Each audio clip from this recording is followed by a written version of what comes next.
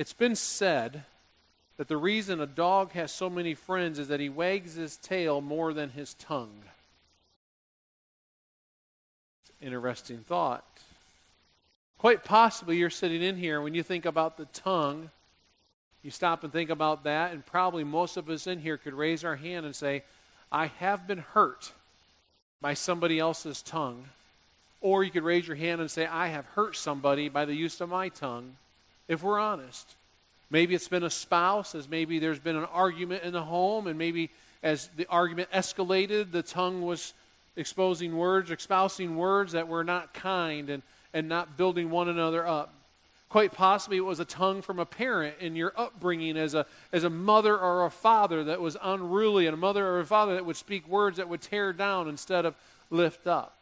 Quite possibly it was a teacher, maybe in the classroom, a teacher that thought teaching from a point of destruction instead of a point of encouragement was the way to teach. Maybe it was a coach that instead of giving instruction of how to play the sport, they thought it was better to break you down and chew you up in terms of the words and attack your character. Maybe it's a boss you've had at one time or another. Somebody who has used their words to hurt and to destroy, and even to this day, you still wrestle with that. James addresses this for us today. Let me remind you what he told us last week. Verse 18 of chapter 2 says, But someone will say, You have faith, I have deeds. Show me your faith without deeds, and I'll show you my faith by what I do. Remember, we're on this journey walking through the book of James, and James writes this letter to the Christians who were scattered abroad. And remember, they were scattered because of persecution. This is right around the time when Stephen had lost his life and was stoned because of his faith. And so James writes this letter to the Christians and scatters it to the 12 tribes saying, as Christians, here's how you're to live your lives in a way that honors Christ, in a way that still lifts up the kingdom, even in the midst of difficult times. And so this letter is so relevant to us today. This letter is so relevant because today as Christians, we still need to be guided and directed. How do I live my life in this culture that we're in today? And James addressed things like when you're going through trials, here's how you should live as a Christian. Or standing up to temptations, because temptation's going to come. Here's how you live your life as a Christian. Or the idea of not playing favorites, no favoritism. How we love everybody. How we don't give one person special attention and not give that same kind of attention to somebody else. And James is saying, put this faith to action. And let me remind you, this letter that we're studying, this book of James, this is written to the church. It is written to those who say, I believe in Jesus as Savior. It's written to those who believe in the death, the burial, and the resurrection and have accepted that and said, He's my Lord and Savior. And so this is an encouragement to those who are Christians. Now, if you're in this room today and you say, I'm not sure if I'm there yet, we're glad you're here. We warmly welcome you. You get a chance, though, to hear the call of how Christians are to live. And so if you're investigating things of faith, I had a gentleman come to me last week and said, I'm not sure about this Christianity stuff, but I like this church. And I'm learning, and I'm growing, and I want to know who this Christ is. And so as he's learning and growing, this is a great book to understand, to say, oh, if I'm going to be a Christian, this is the call of how to live my life. And I apologize to you if you've seen it not lived out that way, because sometimes we Christians, we blow it. Sometimes we just mess up. Turn your Bibles to James chapter 3. And church, listen closely. Listen closely to the word of James, because he directs us on our speech today. James chapter 3, beginning with verse 1. Not many of you should presume to be teachers, my brothers, because you know that we who teach will be judged more strictly. We all stumble in many ways. If anyone is never at fault in what he says, he is a perfect man, able to keep his whole body in check. When we put bits into the mouths of horses to make them obey us, we can turn the whole animal. Or take ships as an example. Although they are so large and are driven by strong winds, they are steered by a very small rudder wherever the pilot wants to go. Likewise, the tongue is a small part of the body, but it makes great boast. Consider what great forest is set on fire by a small spark. The tongue also is a fire, a world of evil among the parts of the body. It corrupts the whole person, sets the whole course of life on fire, and is itself set on fire by hell.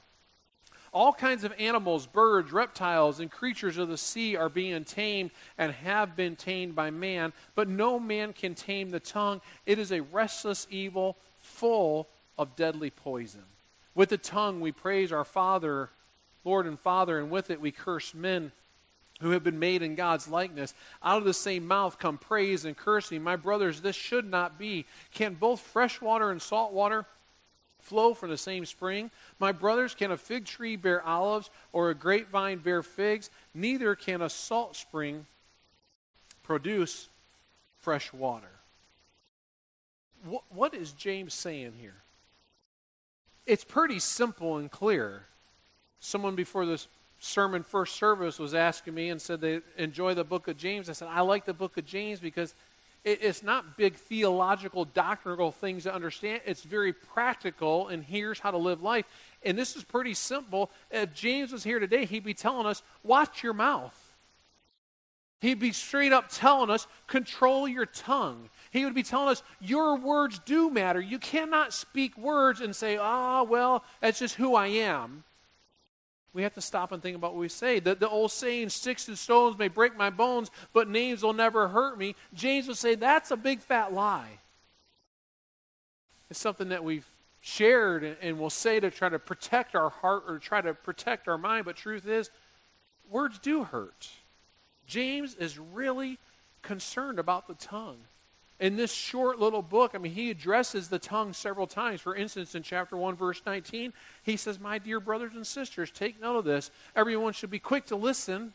Remember, open ears. And he says, slow to speak. Let's talk about the tongue. Slow to speak and then slow to become angry. So he's concerned about what's coming out of your mouth. In chapter 1, verse 26, he says, those who consider themselves religious and yet do not keep a tight rein on their tongues deceives themselves. He's laying out pretty straight. You've got to control your tongue. And he says, and their religion is worthless. And for them, as James explained that, religion there was explained a little bit differently than what we see it now, but our religion, our belief, what James is trying to say, your belief in Jesus, your belief in Christ, you're saying that you believe in him as being your Savior, when you don't control your tongue, that's a bunch of hogwash is what he's saying. And so James is getting back to this whole idea. If you have faith, then show it. If you have faith, then live it out. And so instead of digging into this passage and trying to break it down, because it's pretty self-explanatory. And James gives us pretty directly, listen, your tongue, it's like a small spark. You can start a fire. Your tongue, it's a small part, but how do you control it like a rudder that's on a ship? And so James is telling us that. I want to talk with you today about how to get control of the tongue. How do you have a tongue that honors God? How do you have a tongue that benefits and builds up instead of tears down and destroys? So let me share with you today 5 actions that all of us, I believe, can take to help get better control of our tongue. Action number 1 is this: fill your mind with God's Word. Fill your mind with God's Word. I probably said this I don't know how many times this year in different sermon series. This needs to be a steady diet in your life. For some people, that looks like every day I get up in the morning and I read a little bit of God's Word. For some people, that is, I'm not a big reader, and so I listen to God's Word. For some people, it's just taking 1 or 2 verses and saying, I'm going to live with those verses this week. There's many different ways to fill your mind with God's Word, but if you don't fill your mind with God's Word, then that's not going to come out of you. All the stuff of the world's going to come out. I find one suggestion, especially if it's a struggle for you and what you're saying and how you're speaking, and maybe it's not exactly the words you say, but maybe it's the tone you're speaking. One suggestion that was given to me some years ago that has been helpful through my life is to read a proverb a day. There's 31 proverbs, and so you would basically cover the month of Proverbs. You have to double up on the months where we don't have 31 days for the last chapter, but you read a proverb a day and read 1 chapter of James a day. If you do that, you read through Proverbs once a month, and you read through James about 5 or 6 times a month, you start getting wisdom in your mind, and you'll start running across verses that speak to the tongue, and you just look for those, and you highlight those, and you pull those out, and you say, Lord, help me get better control over my tongue. For example, here's one in Proverbs chapter 11. It says, whoever belittles his neighbor lacks sense, but a man of understanding remains silent. I mean, that's good wisdom. Sometimes it's better just to close our mouth versus speaking out against somebody. Proverbs 12:18 says, some people make cutting remarks, but the words of the wise bring healing. Some people make cutting remarks, but the words of the wise bring healing. James could say, listen, when you make cutting remarks, you're a fool. But someone who is wise brings words of healing. Sometimes we need to practice that. Another idea is to memorize Scripture. Take out your bulletin for a moment. Pick up your bulletin. I want you to just look at this because sometimes I think we forget it's in there. You take your bulletin, if you just tear this off, this is designed for you to have a Scripture memory challenge that you can have week by week. You tear that out, and maybe you put that as a bookmark inside your Bible as you're reading to review it. Or you put this in your car and you put it on your steering wheel where you see it every single day. Or maybe you put it on your mirror so when you're getting ready in the morning, that verse is before you. And you make it a verse a week that you read and you practice and you memorize. Maybe you put it on your computer so it's there in the corner of your computer screen. Somewhere where you see God's Word. That's why we provide this for you. We have a huge value and desire that you're putting Scripture into your mind and into your heart, because when you put Scripture in, then that's what's able to come out of you. And so I would encourage you maybe to work at memorizing Scripture, but we've got to be people who fill our mind with God's Word. Second action is to think first. Think first. A young mother asks her kids a question on a regular basis, and the question is, are your words flames or are they flowers? That helps her children realize that they have a choice to make. They can plant beautiful flowers with their words, or they can unleash a raging fire. What are our words? Are they helping somebody? Or are they hurting somebody? Using the acronym THINK, maybe here's 5 questions you can do to help you stop and think first. One, is it true? What I'm about to speak right now, is it true or is this gossip? And many times we speak something as truth when really we don't have all the truth. We don't know all the details, and sometimes it'd be better not to speak it. Is it helpful? Will your words help bring about a solution to a problem? In other words, when you go to speak into something, is it going to help or is it just going to add more noise to the solution? Is it inspiring? Will your words build someone up? Do your words help people out? See, if it doesn't help inspire, help someone feel better about themselves, then sometimes we shouldn't speak it. Is it necessary? Do we have to say anything at all?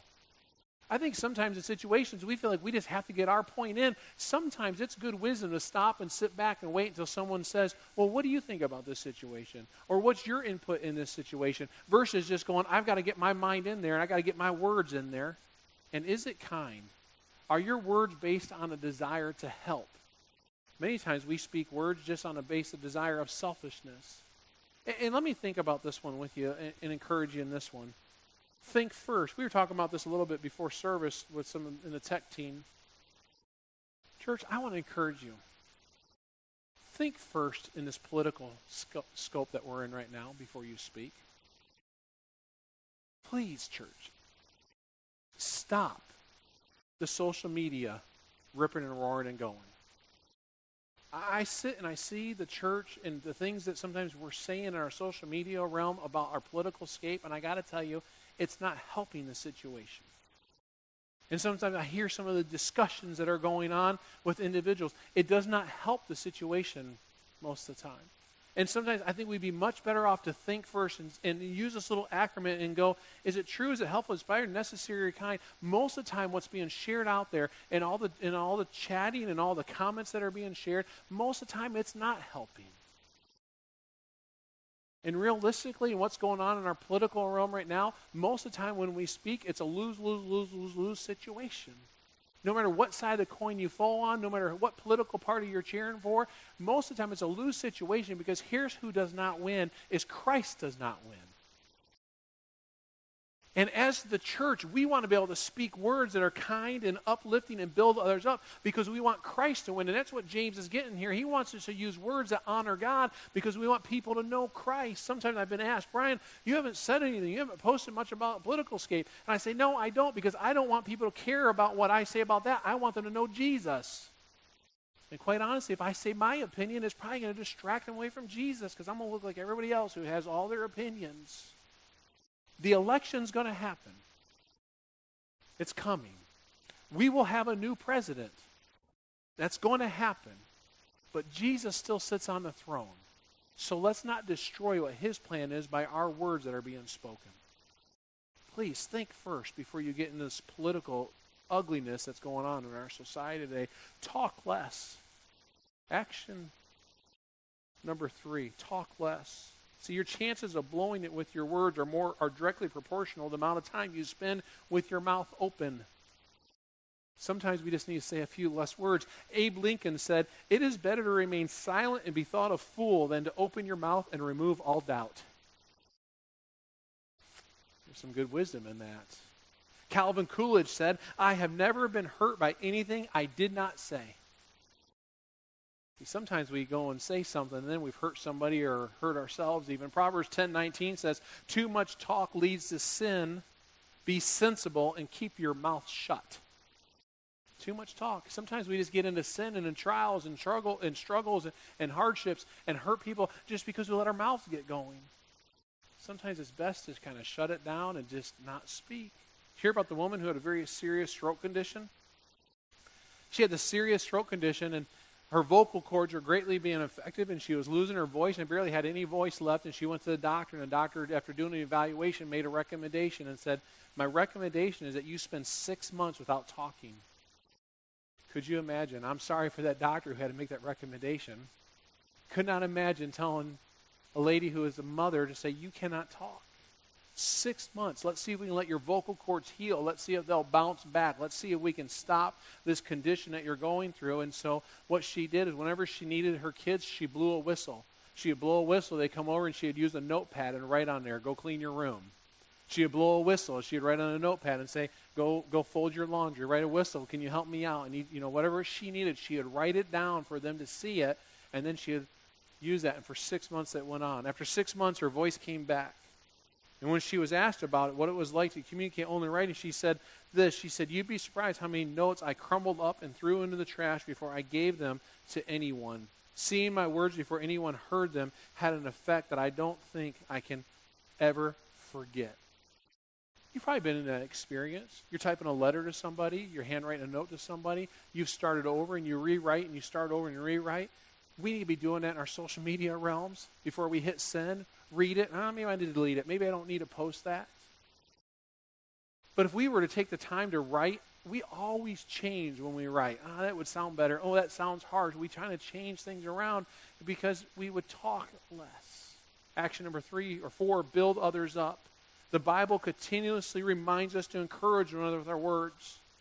And we need to ask ourselves, are we speaking words of death or are we speaking words of life? Words that energize people, that lift people up. Proverbs 12:25 says, "Worry weighs a person down, an encouraging word cheers a person up."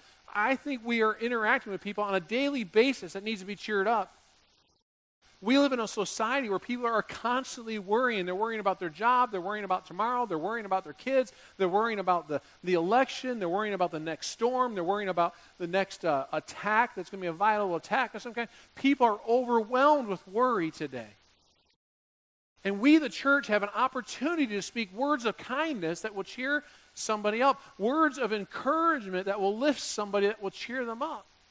Ephesians 4:29 says, "Do not let any unwholesome talk come out of your mouths, but only what is helpful for building others up according to their needs, that it may benefit those who listen." We look at that passage. Don't let any talk that is unwholesome, in other words, words that destroy or words that hurt, come out of your mouths, but only speak something that builds somebody up. Stop and think with me for a moment. Who do you need to speak some kind words to this week? Who needs to be built up? Who needs to be cheered up? Is it your spouse? Have the words in your home lately been too destroying where you're hurting each other and what you're speaking? Is it your child? Maybe it's your son or your daughter. Instead of getting on them, they just need a word of encouragement to say, hey, you're doing a good job. Keep on going. I love you.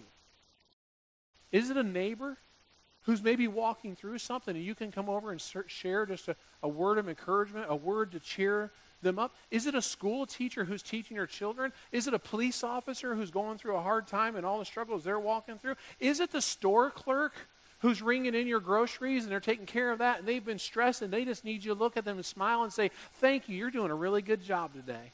Is it the waiter, the waitress that you're going to go and experience maybe today at lunchtime as they're waiting on you and they're stressed instead of us going, where's my food? Why can't they go faster? I wish they were faster. What about looking at the waiter or waitress and saying, thank you today for waiting on me?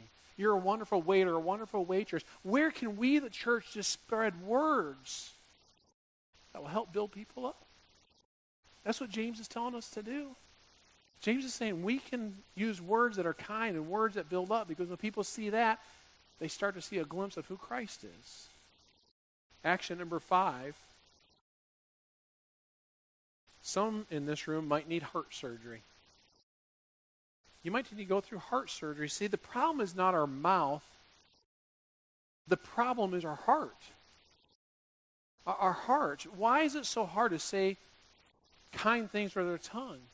It's because the Bible says that in our strength, we will never tame our tongues. Where does all the garbage come from that comes out of our mouths? Here's what Jesus said in Matthew 12 and Matthew 15. He said, for out of the overflow of the heart, the mouth speaks. For out of the heart come evil thoughts, murder, adultery, sexual immorality, theft, lies, and slander. 3 times. For out of the overflow of the heart, the mouth speaks. He goes lies and slander. 3 times he addresses that in those 2 passages, addresses what's coming out of the mouth, starts with what's in the heart. That's why I started with, number 1, fill your mind, fill your heart with God's word. See, as you fill your mind and your heart with God's word, there's a better chance that that will come out of you instead of slanderous or lies or words that hurt and tear down. I believe there's a direct correlation. The more you're in this, the better your tongue will be. The more you're in this, the more your words will build up and your words will point people towards Christ. See, God doesn't want you to leave this service today with a tongue that is out of control. He said, I want to do heart surgery on you. He wants you to tame your tongue totally, and it won't be done in your own strength. It won't be done in your willpower. It won't be done in determination. It's our natural state. The tongue is a restless evil. It's out of control. And that's why James says, how is it that a tongue is so small? He makes a comparison to the rudder on the ship. The rudder on the ship can control the entire ship, and the tongue can control the entire person. There's only one way to get control of that, and that is let God do heart surgery and give you a new heart as you get to know Christ. For some, that new heart just needs to be a heart of repentance. A heart that says, Lord, I've not been honoring you, and I've got to start over, and God, I need fresh newness. It's like a ferocious beast that will not be subdued, and like a serpent that's full of deadly poison.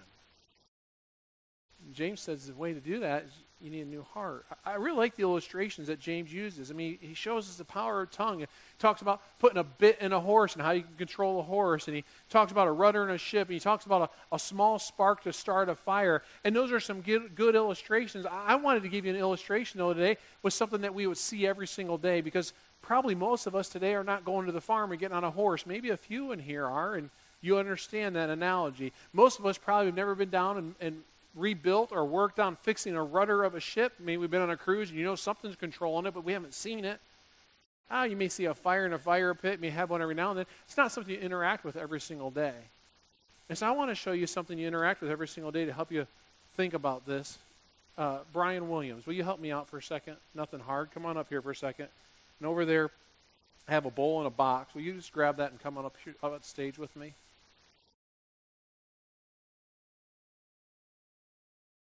You don't have to do anything funny or crazy. Just hold that bowl. You're just being my Vanna White. Okay, so stand over here they can see with the Broncos on. And there it is, Vanna White with Broncos on. You all familiar with this? What is that? Toothpaste. Did you use this today? Yes. Okay, that's a good thing. We didn't plan this ahead of time, so I'm glad you did. I know that I would say most of you use this today. Now, there's some junior high boys over there. I'm not really sure.